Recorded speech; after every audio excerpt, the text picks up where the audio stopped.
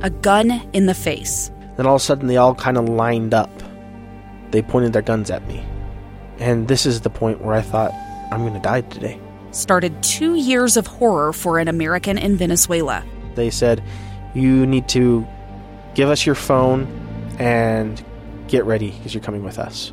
I'm Becky Bruce, and I spent a year researching and piecing together Josh and Tammy Holt's story about their ordeal in a notorious prison. That's when everything started to turn bad. We had another pound on the door. Boom, boom, boom. And there was the police once again. You can binge all of the episodes of Hope in Darkness on KSLpodcasts.com or wherever you get your podcasts.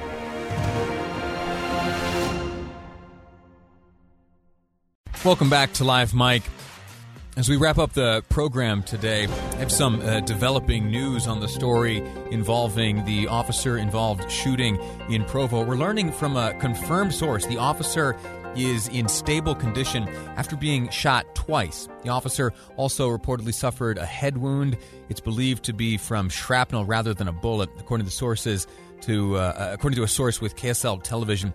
Additionally, the Utah County Sheriff's Department will be in charge of the investigation, investigating what happened today. It's a standard protocol for incidents where officers are shot. So the update here from a confirmed source is that the officer involved has been shot twice, also sustained a head wound, but that head wound is believed to have come from shrapnel rather than a bullet. As this story continues to develop, you can count on all the latest information right here at KSL News Radio, and wishing the very best to that officer and his family, rooting for a full recovery. All right. Yesterday, as I was wrapping up the day, I looked at my email and I saw something come through from Senator Derek Kitchen. And I thought, oh, okay, a piece of legislation, some sort of a new initiative. And then as I read on, I saw, oh, no, this is about donating blood.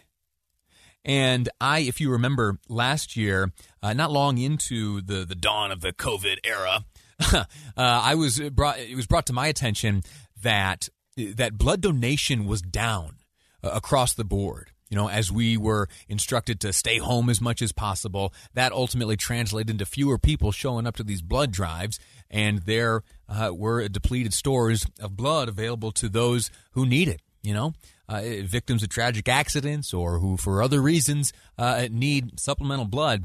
You need donors for that, and COVID shrunk those numbers. And so we took the advantage of this radio program and put out a challenge last year, a challenge which you met.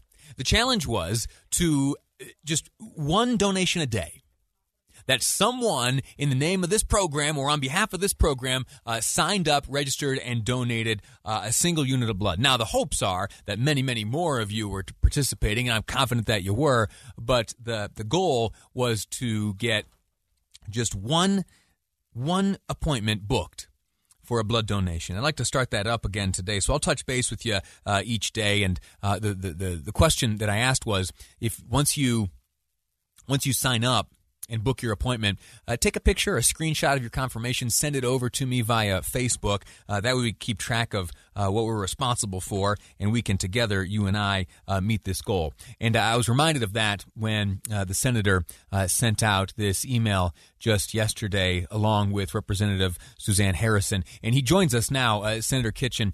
Senator, sir, how are you? Welcome to the program. Hi, Lee. Good afternoon. Thanks for having me today. Yeah, of course. Tell me why this call to action is coming from you. What's got you so interested in the donation of blood? Well, I appreciate that, and it was nice to hear your story. I don't always tune into your program, so I didn't know about your effort last year. So thank you for doing that, and happy to add a little bit of momentum behind the broader effort with my announcement yesterday.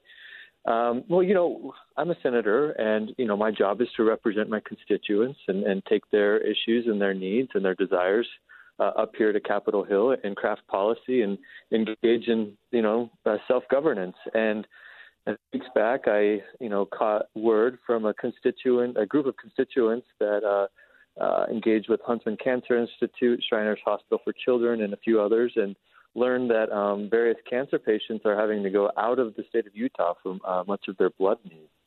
And I can't always fix things. Most of the time I can't actually, but I do have a voice, and I thought that this was a noble cause, and I wanted to raise this issue up and just make a call to action. I know that there's a lot of people out there that would donate if they just had a little bit of encouragement, and that's my hope, is that if somebody's thinking about it or has the desire to help out our medical system, and which has obviously been under enormous pressure with COVID-19, as you mentioned a little bit back, I just thought that this was an opportunity to raise that awareness up and hopefully get some needs met. And listen, what you've done here is exactly emblematic of what folks should do. When there's see something, say something, that applies everywhere. You saw a need, you sent word out, and look at us here. We're chatting right now, and hopefully, just as a result of this conversation, a number of folks will hop online or grab the phone and reach out to the Red Cross or ARUP and sign up. If you are looking to book online, let me give you these two websites. One is for ARUP is utahblood.org. utahblood.org. Once you go on there, you'll type in your zip code. It'll show you the different opportunities for an appointment. You can sign up there, or redcross.org. Similar story there with your zip code. Senator, listen, we have about 90 seconds to go. I think we've put out the call to action pretty sufficiently. With these last 90 seconds, tell me, how are things looking up on Capitol Hill through your eyes? Well, it's been a wild 2021 general session, but we're wrapping up our budget, hoping to get that finalized tomorrow, late afternoon, early evening. We're powering through Senate bills today and trying to get all of our House bills heard through committee and hopefully on the board and voted on. One thing that's different between the House and the Senate, over here in the Senate, we vote on things twice on the floor. So it takes a little bit more time for us to consider policy. So, we're bumping into a bit of frustration from some of our colleagues that think we're not moving fast enough. But you know what? This process is deliberative, and I'm feeling really good about some of the work we're doing up here. Despite all of the challenges, Republican, Democrat, moderate, whatever it is, we're all working together and doing our best. And there's healthy debate going on, but that's government for you, and we're doing a good job. I'm proud of my colleagues up here. Outstanding. Well, listen, Senator Kitchen, thank you for sending that note out around reminding us of the need around this region and elsewhere for blood donation. My thanks also to Representative Suzanne Harrison, who did the same. The need is this: blood donation. The call to action has been put out. utahblood.org or redcross.org. That's for ARUP, utahblood.org, or the Red Cross, redcross.org. Type in your zip code, make an appointment, save a life. Up next, Jeff Kaplan's Afternoon News here on KSL News Radio. I'm Dave Cawley, investigative journalist and host of the podcast Cold. In October of 1985, a woman named Cherie Warren left work at a busy Salt Lake City office to meet her estranged husband at a downtown auto dealership. She never made it home. Cherie's car surfaced weeks later in Las Vegas, in the parking lot of a hotel casino. No one knows how it got there. Strange. It was strange. Both Cherie's estranged husband and her boyfriend raised suspicion for investigators. I kind of thought that he might have done something. But no arrests were ever made.